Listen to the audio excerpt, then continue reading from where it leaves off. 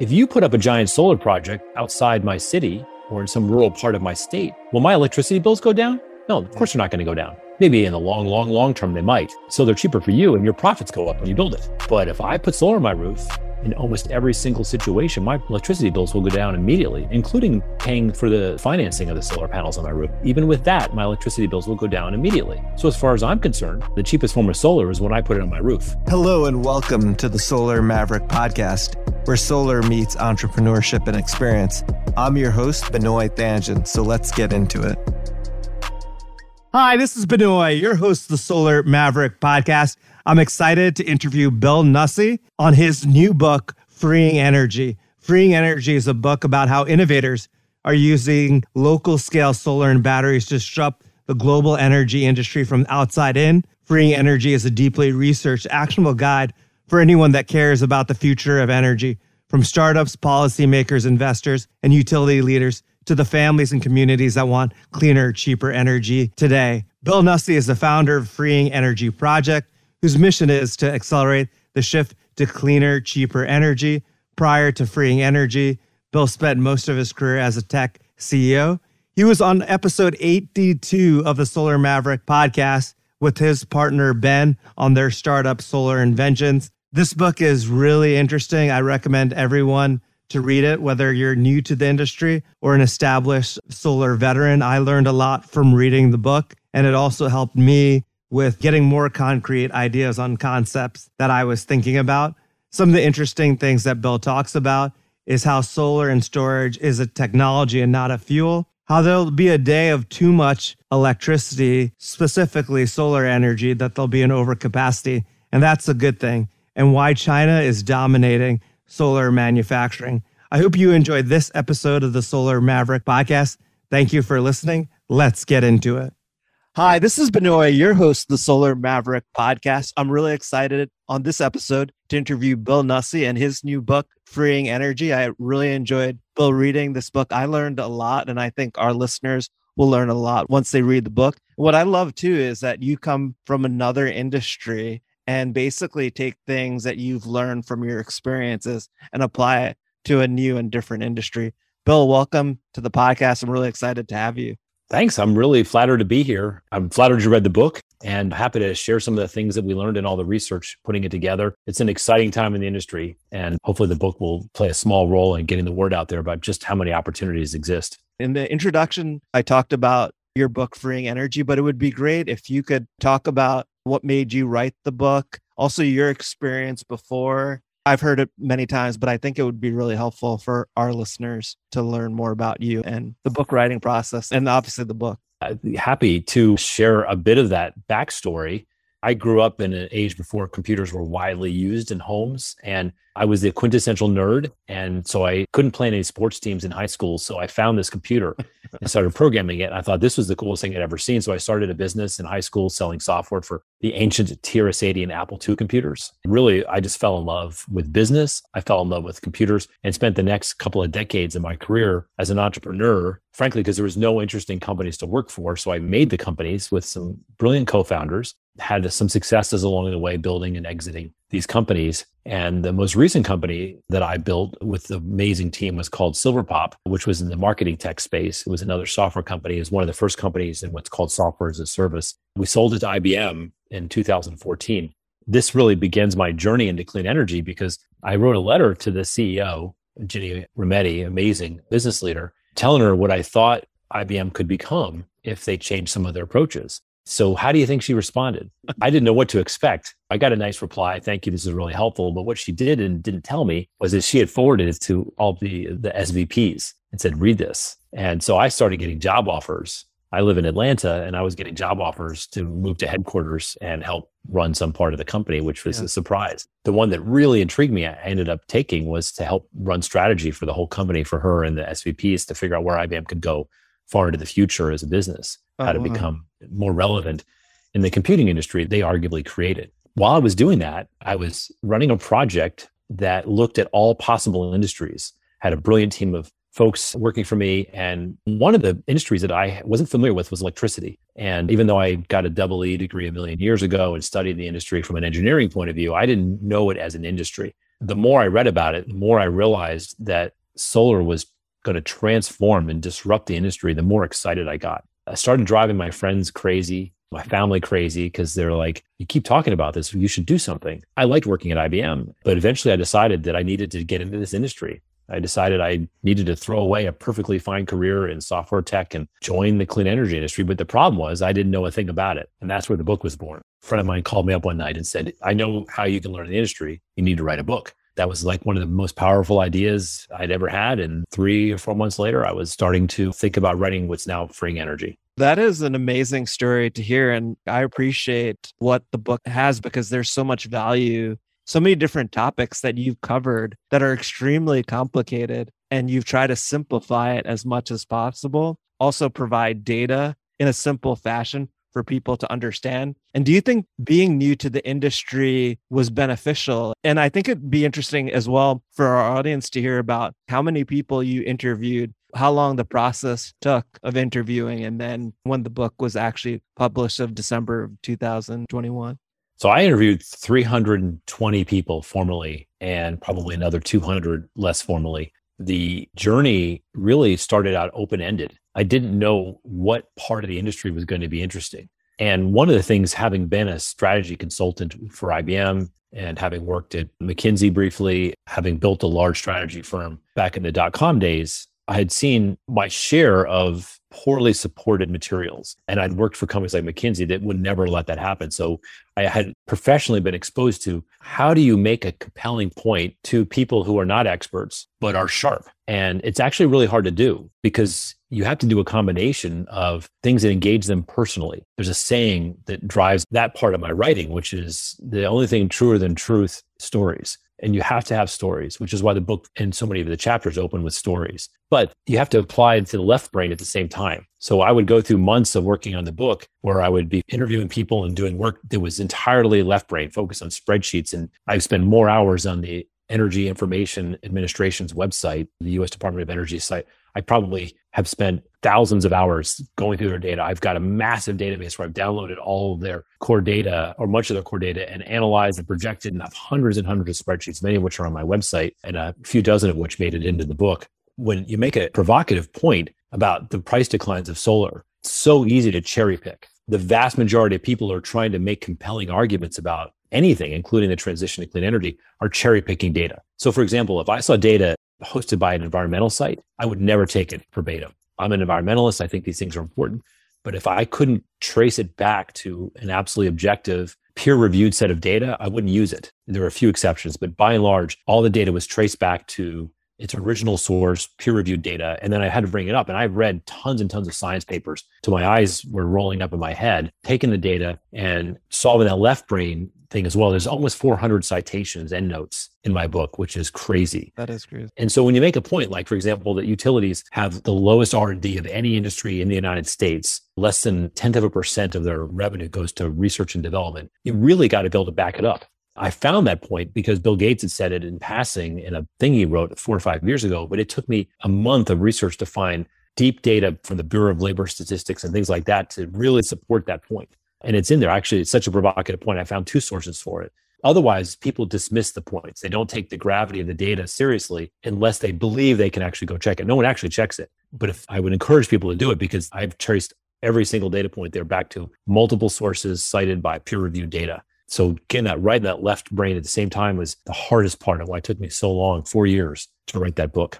That is key, though, taking really that data and peer-reviewed data and basically having support for what you're saying, which makes a huge difference than you just pontificating. And I think that I'm a left-brained guy mostly. So the hardest part for me was getting the stories. In the early versions of the book, some people read the early drafts and were like, this is a great textbook. And they thought they were complimenting me.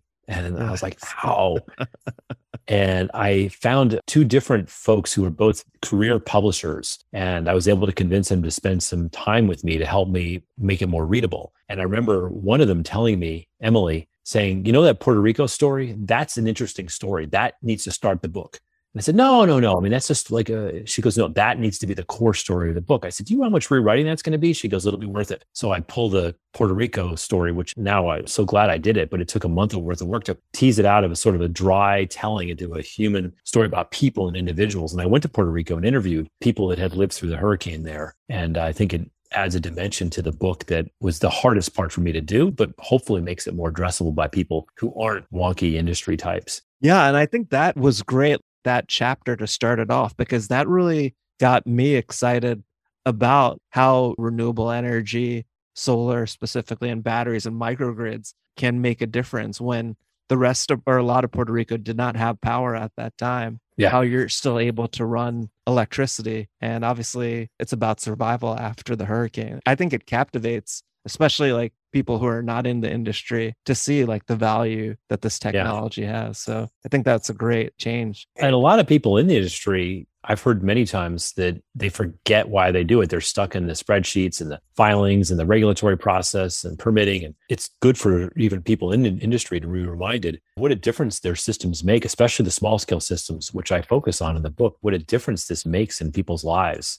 It's very real and palpable for the families and communities that enjoy a new level of resilience and lower bills. It's easy to forget that when you're behind schedule or some solar panel hasn't arrived at your loading dock and your team's out with COVID and you're dealing with it every day, which is real and important. But to remember that this stuff changes people's lives, and particularly the small scale stuff. That's a great point. And that gets to the kind of the main topic of the book of what is local energy. Can you talk about how you define it? You were kind of talking about this earlier, but it would be great to understand from you how you define local energy.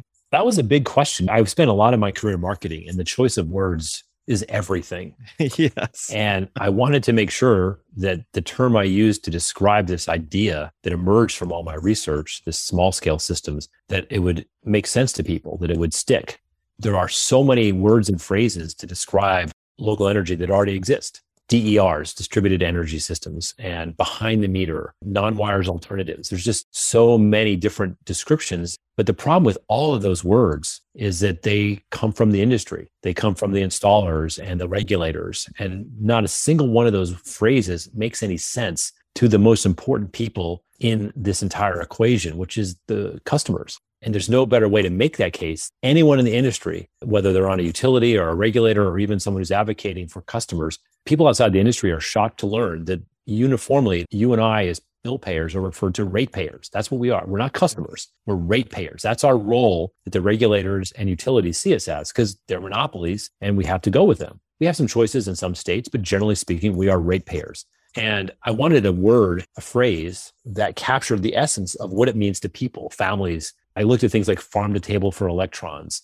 and things that captured the ethos of the human side of this. Eventually came to local energy. Because I'm a marketer, I ran lots of tests and surveys with different audiences, paid surveys, rankings, and found that phrase really worked. I discovered after 6 months that John Farrell of ILSR had already popularized it, to which I deeply appreciate him making that phrase widely known among the industry. But it's really power for the people, by the people. It's not just the technology, but it's the benefits it has in terms of resilience and cost savings. And they're local. That's why it needed a new word. And the term local energy is used 400 times in the book, because that's really what the book is about. That's a great summary of local energy. You talked about some of the benefits, but how is as you make a great point, the customers have a lower cost with local energy compared to maybe purchasing the electricity from the utility? In most places in the United States, if you put up a solar system on your roof, you will see immediate reductions in your electricity bills. I'm not aware of places where that isn't the case. California may change that with their new net metering proposal, NEM 3.0,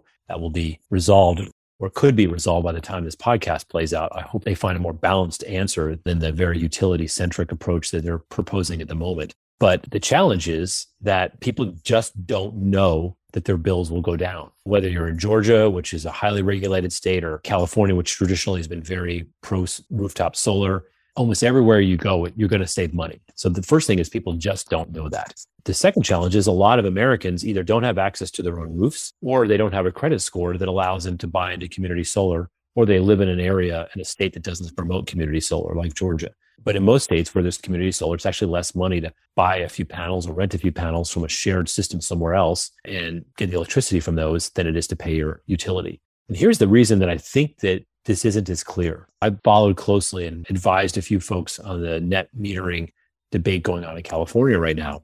And even the biggest advocates of rooftop solar all make the following statement. Well, we acknowledge, they say, that it's much cheaper to build solar at a large scale than it is to put it on the roof. And they point to data like from Lazard or the national labs that uniformly say that it's $1 to $2 to put up per watt of solar on a large scale system. And it's $2.50 to $3.50 to put up a rooftop solar for residential or somewhat less for commercial. And so they look at that data and they make this wide ranging statement that says it's cheaper to do large scale solar. Implication being we should just build large scale solar, and small scale solar is kind of a vanity project. And so one of my most memorable interviews is with the utility executive, who I will not name, and I won't name his firm. I said, why isn't there more small scale solar? Why aren't more people putting rooftop solar on their homes and buildings? And he said, listen, Bill, I'm all for environmentalism. And if people want to check the green box and feel good about their role in the environment, it's fine if they put solar on the roof. But in the end, I'm a dollar and a cents guy. And if you pencil it out, building out large scale solar is much cheaper than putting it on roofs. And he captured the argument that everybody uses. But I paused and I said to him, it's cheaper for you. And he went silent. I said, it's cheaper for you to build it. But if you put up a giant solar project outside my city or in some rural part of my state, will my electricity bills go down? No. No answer. No, of course they're not going to go down. Maybe in the long term, they might. So they're cheaper for you and your profits go up when you build it. But if I put solar on my roof, in almost every single situation, my electricity bills will go down immediately, including paying for the financing of the solar panels on my roof. Even with that, my electricity bills will go down immediately. So as far as I'm concerned, the cheapest form of solar is when I put it on my roof. And he definitely changed the subject. And so even advocates of rooftop solar get this confused. Solar is cheaper for you and me if we put it on a roof. And the way that I look at it is solar is cheaper than even wind. It's cheaper than coal. It's cheaper than nuclear. It's cheaper than natural gas. And so the real thing we're debating here, and the book gets into heavily, is who benefits from the profits of cheaper solar. And if California's proposed rulemaking comes to fruition, nearly all the benefits of solar's being cheaper will accrue just to the utilities. And California citizens will not have access to the benefits of the cheaper solar, even if they finance it and install it themselves. And that's ultimately a battle that the utilities are going to lose. And the only reason they have a chance at winning is because people just don't know better, which is one of the biggest motivations for me to write this book. Yeah, definitely. That's a huge motivation, just educating the public, because I don't think a lot of people really understand this. And I think you do a great way of being pretty straightforward and easy to understand in the book. You talked about how solar technology is cheaper than a lot of other technologies. Nuclear, you're talking about wind, obviously natural gas. One of the key concepts in the book that you talk about is how solar is a technology and not a fuel, which I think is such a great point that I think about like all the time.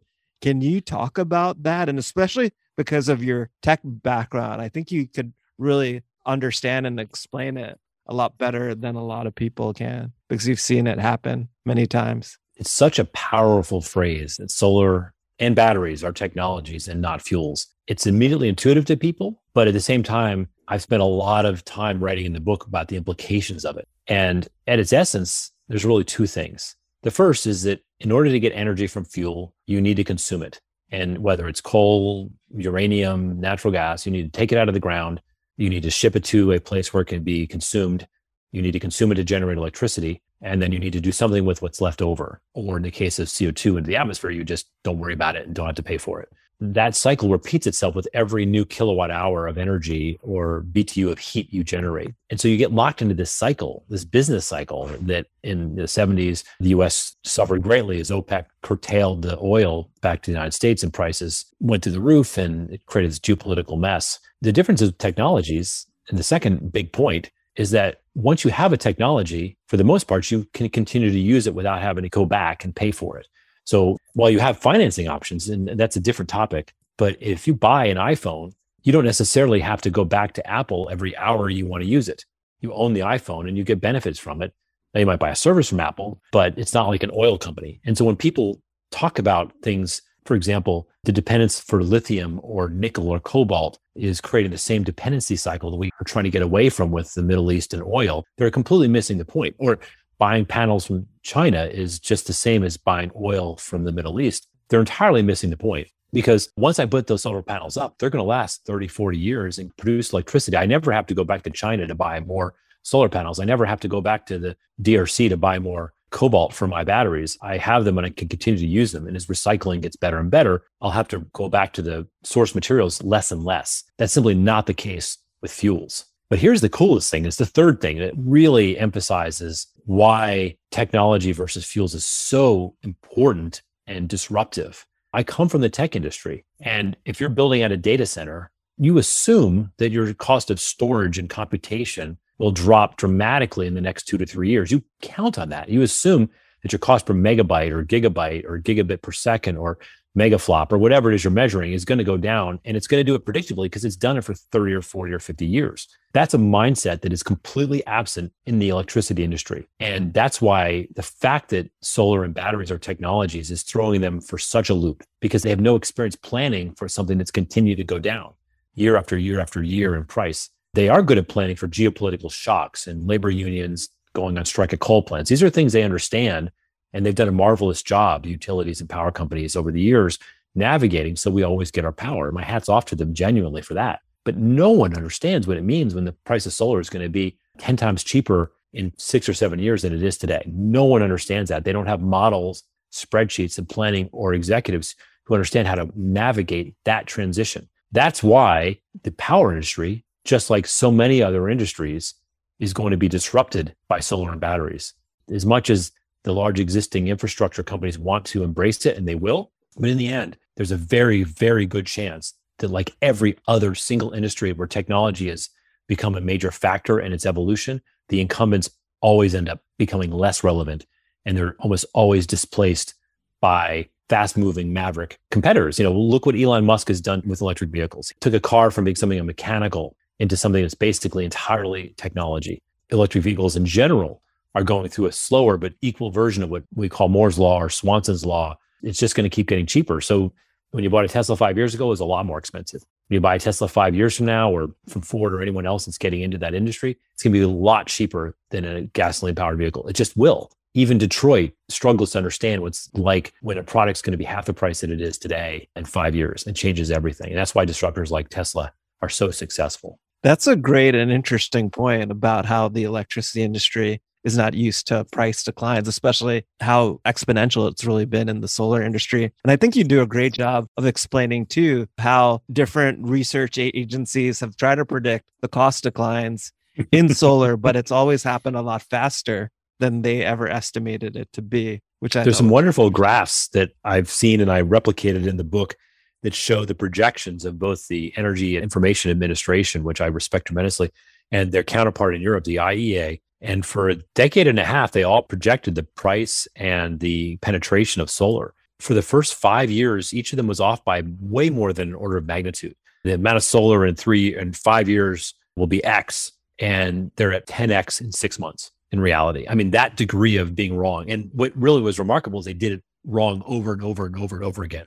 Unfortunately, the world took their cues from these otherwise impeccable predictors. They're impeccable predictors of things like penetration of nuclear and penetration of gas plants, but they were completely wrong about solar, way more than they were even wrong about wind, because wind follows a much more predictable path. Here's an interesting statistic that really blew my mind. Why is solar becoming so much cheaper than anything else? What exactly is it about solar as opposed to even wind, which has declined dramatically in price? Why is it different? Well, here's an interesting set of numbers. Look at the number of power plants, number of units of energy creation that have been manufactured. Well, in history, there have been 440 nuclear plants.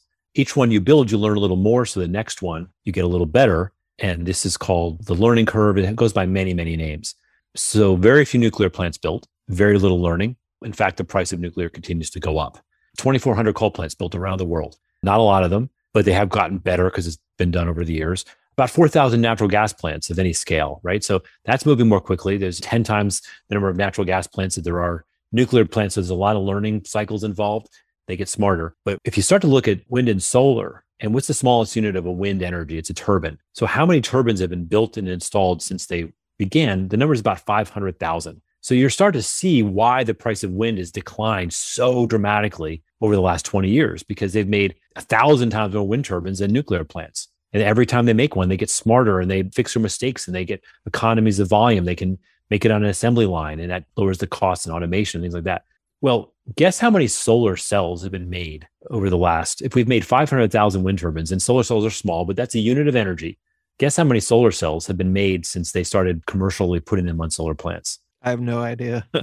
I'm sure it's in the last 25, 30 years, they've made 120 billion solar cells.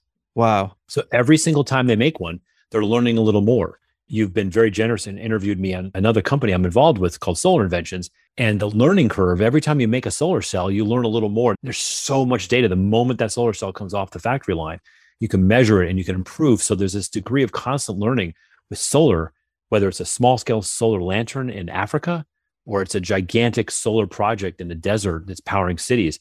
Every one of those solar cells is an opportunity to learn a little more. That's why solar has declined 400 times in cost since they were using them to put on satellites in the 70s. And that price decline will continue, even though there's burps occasionally with supply chain issues, which we're seeing in 2021. But by and large, the price of solar will continue to decline for years to come because they get smarter and smarter about how to make each new solar cell as they make them into billions. And I call that economies of volume, which is a relatively new idea in energy. As a leading authority in the solar industry, life gets very busy. In addition to traveling the world as a speaker and for my entrepreneurial ventures, I'm a son, friend, investor, and entrepreneur. And when it comes to delivering a great sounding show for my listeners, I choose Podcast Laundry. All I have to do is record and send, and the rest is done. They do the dirty work of podcasting for me. Yes, social media graphics, quotes, show notes, master editing, and much more. All I have to do is record. So if you're a busy podcaster like me with an engaged audience and want to free up your time to do more of what you love, like going to the gym or spending time with loved ones, go to podcastlaundry.com to schedule your consultation or call 347-871-8273. That's podcastlaundry.com or 347-871-8273.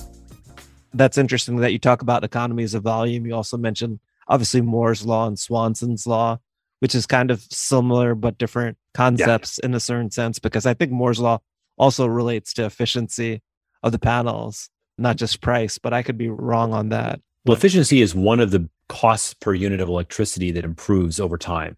And there's many other things that you lower the cost of materials. You use the amount of silver used in a solar cell has plummeted in the last 10 years. So all those things collectively create a very steep and somewhat predictable decline in the cost per unit of electricity generated. In my book, I've got some really cool graphs that show the cost of unit electricity has declined for nuclear, hasn't, wind, natural gas, and coal over the years. And then I have another one that mirrors that shows where they're projected to go.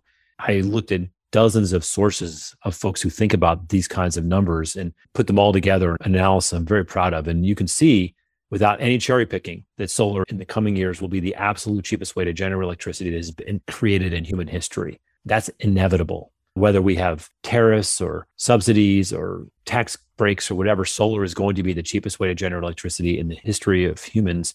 And batteries are not far behind it. So when those two are together, the entire way we generate electricity will be transformed. And it's inevitable. It'll be the cheapest. I agree with you. And that's a great point for everyone to understand. People obviously who are in the sector, but also people who are interested or interested in learning more about it. You mentioned a point in the book that it's better to actually have more solar than batteries because it's cheaper.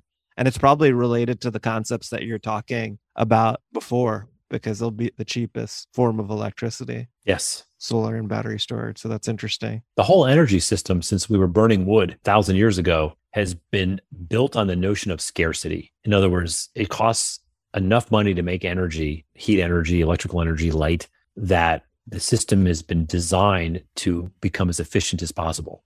People like Amory Lovins, one of my very first interview in the book, has been a proponent of efficiency as the cheapest and most effective form of energy generation is to not generate it. Use LED bulbs instead of incandescent bulbs, for example. But going forward, the price of generating electricity is going to be so inexpensive that it's going to be cheaper to over-generate than it is to store it. You got to get your head around that. So there's a whole section in my book about the inevitability of having too much electricity. And Taming the Sun, a great book that came out a few years ago, talks about this as a problem.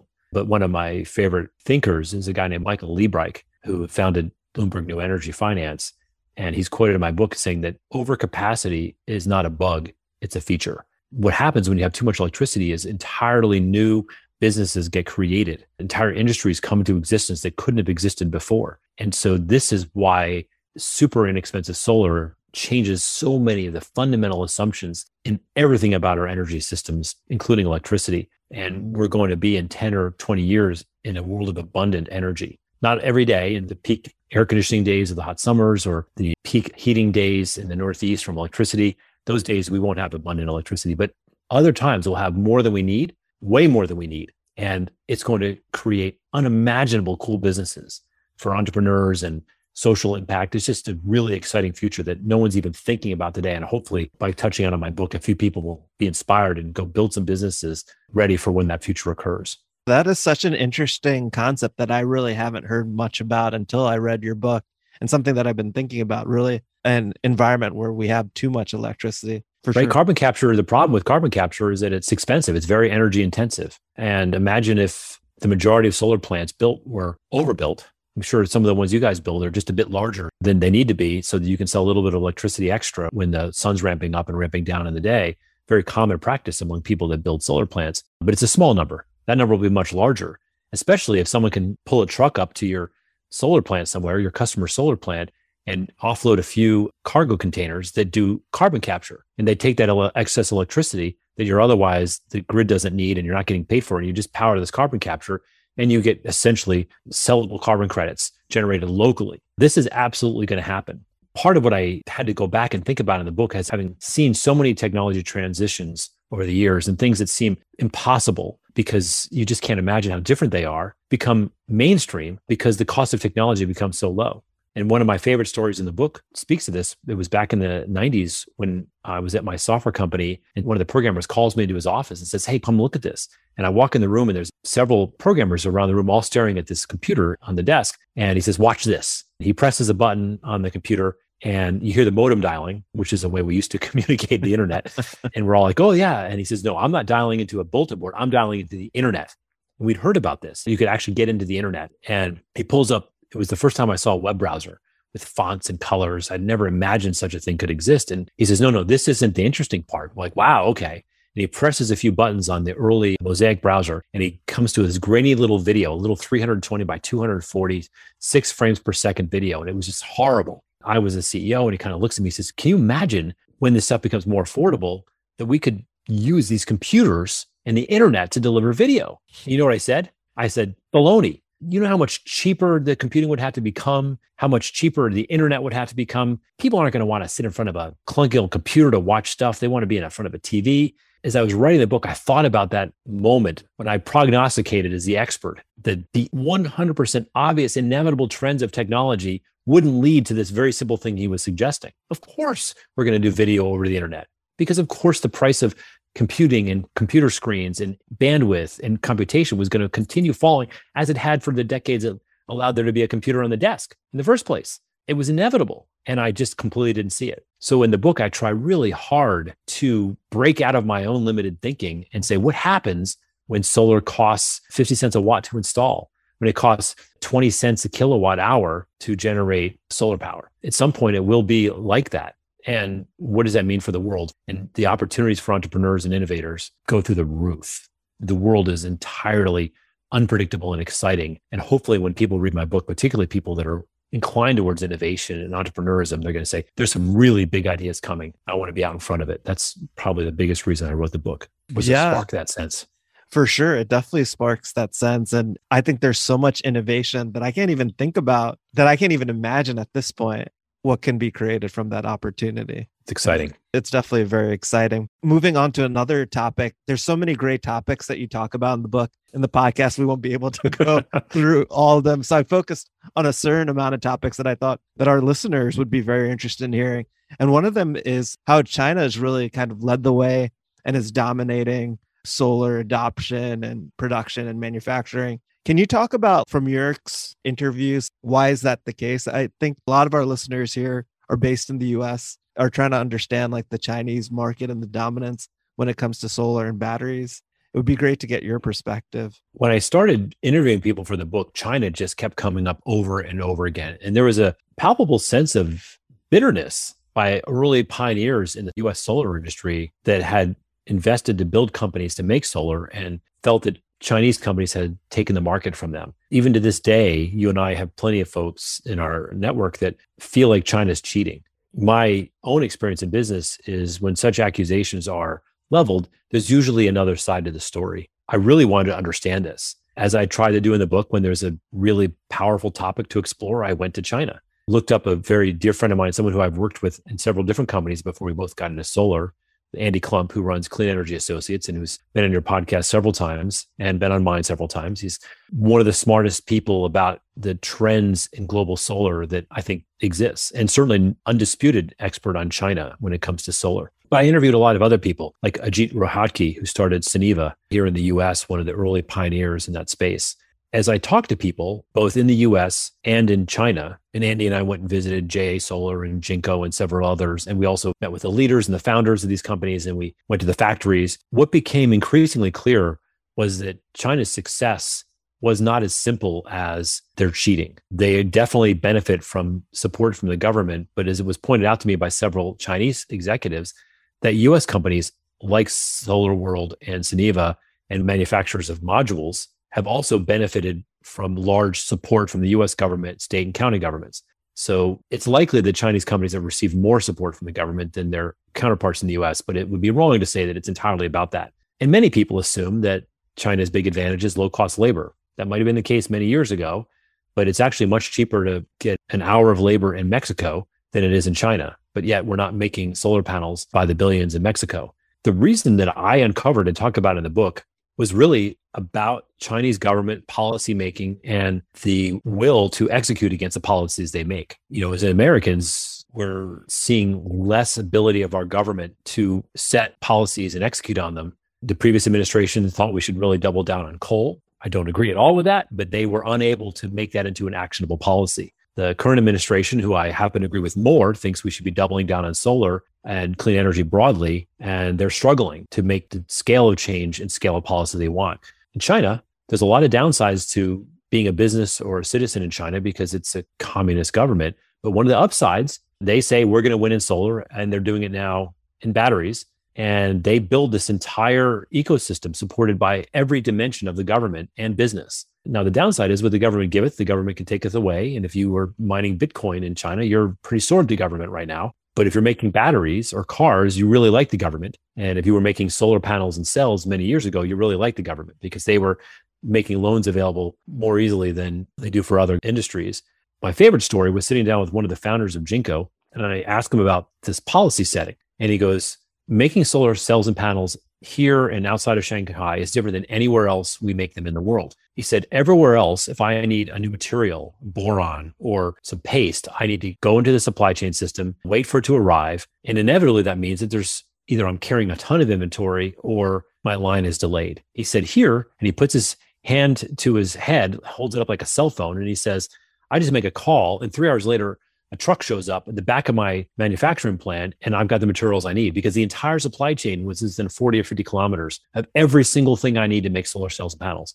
So I never, ever go down. He said, that's why our panels are cheaper. There's a lot of other things. One of the solar executives I talked to, who I won't name in China, when I pressed him, he said, China also gets advantages because their environmental policies are not as strict. So the disposal of certain kinds of chemicals and things is a little easier. It's not a free for all like some of the things you read.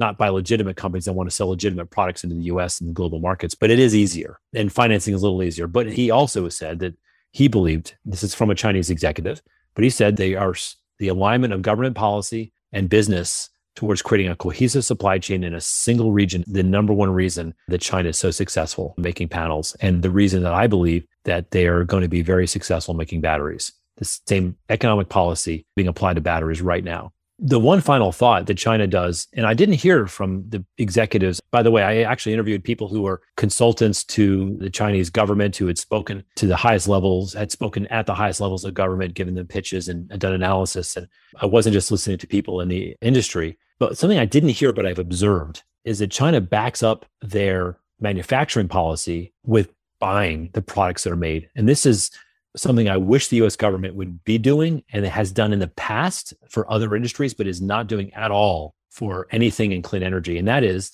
that China has created policies not just to make solar, but to buy solar. As I'm sure your listeners know, China is the largest installer of solar in the world, probably more than most of the world put together. And they are creating solar markets for batteries by incenting the adoption of electric vehicles. So they not just make them in the country, but they're making the markets. The only reason transistors beat out vacuum tubes, and this is a fun story I only got to briefly touch on in the book, but the US knew that transistors were critical. They knew that transistors were a competitive national advantage. The government twisted the military's arm to become the first buyer at scale of transistors. And as a result, transistors fell by orders of magnitude in price to where they became cheap enough to be put in consumer products. And the US basically built and owned the semiconductor industry because of the government's early support through the military of transistors. We're not doing anything like that in solar and batteries in the United States. And that's when you complete the entire supply chain all the way to consumers. If I had one wish, it would be that the federal government would mandate they will only buy products that are made in the United States. And that would do more than all the ITCs and more than all the state governments looking for certain degrees of clean energy. If the US federal government would only buy solar made in the United States, I believe it would spur the domestic market and prices would become competitive with China. And we would have a more balanced global economy for clean energy than we do at the moment. Yeah, that's an interesting perspective of basically the government supporting and buying product to support the industry, especially industries that will give, as you mentioned, a competitive advantage with like semiconductors, your example. That's great. Another topic that's a myth is that people think solar is highly subsidized, that other energy assets in the US aren't. Can you talk about the research that you did? Because I thought that was really interesting because you provide us a lot of support to every basically energy project in the US is subsidized, which a lot of people don't know that. Not only do they not know that every type of energy is subsidized, they don't understand the crazy degree to which subsidies occur for other energy types. And the reason this is confusing is that you read these reports, typically from environmental groups, that talk about these $1 trillion subsidies for fossil fuels. When you look at them, they're legitimate numbers, but they're including things that are very hard to put real numbers against, like healthcare costs because of particulate pollution driving disease in 10 years. So when those kind of numbers are thrown out there, the average person just poo-poos it because it's a bunch of squishy numbers, I call it. It turns out that if you strip away these sort of long-term indirect effects of fossil fuels and other energy generation types that rely on fossil fuels, the case for solar being over-subsidized falls apart anyway. You don't need to include healthcare costs and environmental costs to see the subsidy story. You are hard-pressed to find anybody in the world that does that analysis. So I looked and I looked and I looked. It turns out, to my great surprise, and as Americans, we should be very happy to know this, that the US Congress, as dysfunctional as it seems to be most times, has a dedicated McKinsey and Company like internal strategy data group called the Congressional Research Service. Had you ever heard of this? I've never heard of this. No one's heard of it. This is hundreds of people with PhDs, and they study the questions, and they have a whole group related to energy for Congress to make data-based decisions. And I think in the last couple of years, maybe that's been ignored more than I would like it to be. That's what politicians do. But they produce stunning data on things like subsidies across all industry types. And it's raw data, and you can get it. The Joint Tax Commission, jtc.gov, has all the subsidies every single year broken down by every PTC, ITC, efficiency, grants, tax breaks, all of it's listed in these just thousands and thousands of pages, not spreadsheets, pages. And so I worked with some experts and pulled all of that data over 60 or 70 years into a master spreadsheet. And I had it reviewed by people that do this for a living, and they confirmed it. I corroborated it with data the Congressional Research Service has published, and it's cited, but I did the first principles work underneath it to recreate it for my own so I could ask more nuanced questions. So for example, if you look at total subsidies for energy, clean energy, the Congressional Research Service includes ethanol fuel next to solar. That's one bucket. Yes. And so it looks like if you don't know that 60 or 70% of that subsidy is ethanol, which is a whole debacle on itself, then you're going to think solar is getting these enormous subsidies. But if you actually look at solar alone, you look at wind alone, you realize that the subsidies in total dollars being spent on coal and oil and renewable ethanol are vastly larger And so I exposed this data and all the sources. And if you really want to understand it, there's links in the book to my website where 100% of the raw data is available. So you could recreate the analysis of everything in my book. And this is probably why it took me 2 years longer. 2 of the 4 years was doing this data defensively, readably. It's all in my book. All on my website, all the sources, all the links, and I recreate everything I did. And so for subsidies, I show that we spent 5 to 10 times more on fossil fuel subsidies in the last 30 years than we have on solar and wind together. Subsidies for ethanol are off the charts, tens of billions of dollars, hundreds of billions of dollars. The trouble is that the subsidies for fossil fuels are kind of baked into the system. And I trace back in the website, I didn't want to get into this much detail in the book, but in the website, I trace back the origins of why fossil fuels accelerated depreciation is essentially a subsidy. I didn't even know what accelerated depreciation was. But if you search for it, you'll find that it's considered one of the most generous subsidies in the entire US government panoply of subsidies. And it applies almost exclusively to fossil fuels. And if you read the fine print of some of the Build Back Better stuff, they're trying to get rid of it. That got killed. But if you buy a plot of land to drill oil, you will get subsidies in excess of what you paid for that plot of land and to build the equipment to drill the oil. So you'll save more money than you paid in cash to buy the land and build the equipment because of accelerated depreciation. And this is really wonky stuff, Benoit, so I didn't get into it too heavily in the book, but it's all on my website. And you start to look at this stuff and you can see, even ignoring health and environmental costs downstream, the actual amount of subsidies for fossil fuels are crazy big. I haven't found anyone who's written about this. I could have written a book about this. And if you're really curious about it, just search for Congressional Research Service subsidies on energy. You'll start to get a quick glimpse of data. And you'll look at this data and you look at these graphs, you'll say, I've never seen this anywhere in any media. But you look at the people who wrote it, you look at their job titles, and you look at the sources they have, and it's 100% rock solid. And so if I did nothing else, I took data from the Energy Information Administration and from the Congressional Research Service, and I turned it into plain speak so that normal people could read it, because you don't read about this stuff anywhere. But it's absolutely defensible data. I think that's a huge thing. I mean, a lot of people don't understand it. And you brought data basically from the government to analyze it and prove what people in the industry have been thinking for a long time, but haven't actually spent the time or the resources or money to do that. Because I know, not to bore the audience, but the solar industry was trying to push to try to be qualified as a master limited partnership to take advantage of the depreciation benefits. But it was just too complicated to be able to get that. And it was easier staying with the 1603 grant, which was a cash grant or investment tax credit. If you're building an oil pipeline, then the MLPs are fantastic, going to save you a fortune and lower your costs. So that's not even mentioned in any analysis I have, but MLPs is an example where they're applied liberally to fossil fuel projects and they're not available to clean energy projects. And they should be. Yeah, they should be. And it doesn't make any sense, at least from a strategic economical perspective. Obviously, there's politics that are involved, I think. Some people understand this stuff and they're paid by somebody to defend it, and that's somebody's best interest. But very, very few people understand this. And I was talking to one person interviewed that I just wanted to scream. He was telling me he's a policy maker who works for the government, very high level. And he said, when I get data from the coal companies and the nuclear companies, it's very clear, it's well laid out. He said, I don't understand why the solar people can't give me the same data. And I just looked at him and I said, because they have no money. They're tiny little companies. They don't have dozens of PhDs that are paid for by my bills that I'm forced to pay because they're a monopoly. And they can turn around and make the data case. You can't expect that from the solar companies. And he's kind of reluctantly agreed with me.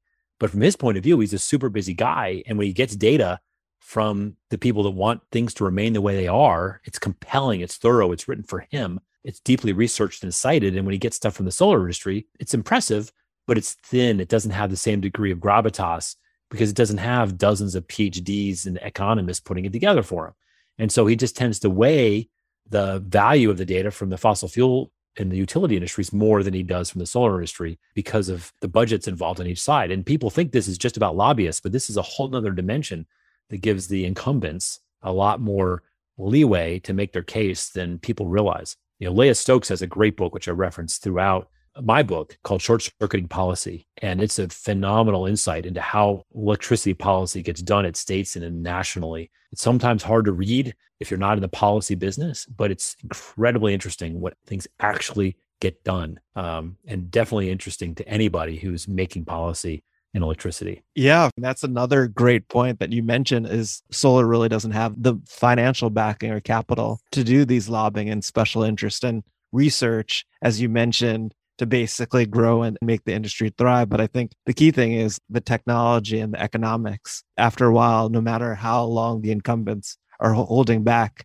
the industry, you can't stop it over the long term. So, well, Benoit, here's the thing that everyone in the entire industry, whether they're building giant solar and wind projects or nuclear or coal, there's one thing that everybody misses about America. And that is you cannot go to Americans and say, you're going to spend twice as much money over what you could choose to spend so that some large corporation's profits will be higher. You just can't do that. And that's effectively what's being done right now because Americans don't know. Americans don't know that they can put solar on their roof and save money immediately. They just don't know that. And as they start to figure it out, this entire industry is going to come to a screeching disruption. The exact same thing happened with long distance and the AT&T and the Baby Bells. The exact same thing happened. They held onto that regulated monopoly as long as they could and then quite a bit longer. But in the end, too many other disruptors were out there showing the world, like MCI, we have such a better product at such a better price. And the only reason you can't have it is that the regulated monopoly has convinced the regulators and a bunch of apathetic people in the public, they currently have the best option. And it's not true. When that dam broke, it broke in a huge way. AT&T turned upside down. It got broken up. And from that, disruption after disruption emerged. If that hadn't happened, there'd be no commercial internet. There'd be no mobile phones. And that's exactly the same dam that the utilities and regulators are putting up for power today. They have the best intentions. I've never met someone in the utility industry that's not a great person, but they just don't see past the model that they protect. And it's inevitable that Americans are going to finally figure this out. And maybe you and I doing our small parts will be a piece of that. And they're going to go to their Congress people and say, I'm tired of paying more than I need to. Can you please let me get a better product at a better price? And this is just going to break and it's going to be the greatest business opportunity in history. That's a great way to end the podcast because as you mentioned, it's just beginning. We're just in the beginning of the solar disruption and innovation with storage. And it's going to be exciting. And I appreciate you spending the time to be here on the interview today. And the book, everyone should read it and they'll learn a lot. If people wanted to buy the book, what's the best way to buy the Freeing Energy book? Thanks for asking. It's available everywhere. Barnes & Noble, Amazon, Kobo, but Amazon is most people's go-to. And you can go there and get it in hardcover, softcover, Kindle. And for people like me that struggle to find time, we have a fantastic audiobook version, which I'm very proud of and hired a rock star narrator to put that together. So all 4 versions are available on Amazon. And I hope people will pick it up and take a read. Hopefully they'll join what I call the local energy revolution. This has been an amazing interview. We'll have it in the notes of the podcast where everyone could get the Freeing Energy book. And thanks again, Bill. I really appreciate your time and the value that you're adding to the solar industry and local energy and freeing energy. Well, back at you. Thank you for the work you're doing to get the word out there about this industry of ours. And thank you so much for having me on today. It's always a privilege and it's an honor and it's always fun. Anytime. It's always fun having you on the show, Bill. Thanks again. Thanks for listening to the Solar Maverick Podcast. The Solar Maverick Podcast is brought to you by Renew Energy. We're a solar development and consulting firm. If you believe that this podcast is adding value to you, please give us a 5-star review and share with those that you think could benefit from this information. Please email all questions, suggestions, and feedback to info@renewenergy.com. That's info@reneuenergy.com. The Solar Maverick Podcast is produced by Podcast Laundry and executive produced by Benoit Thanjan and Kevin Y. Brown.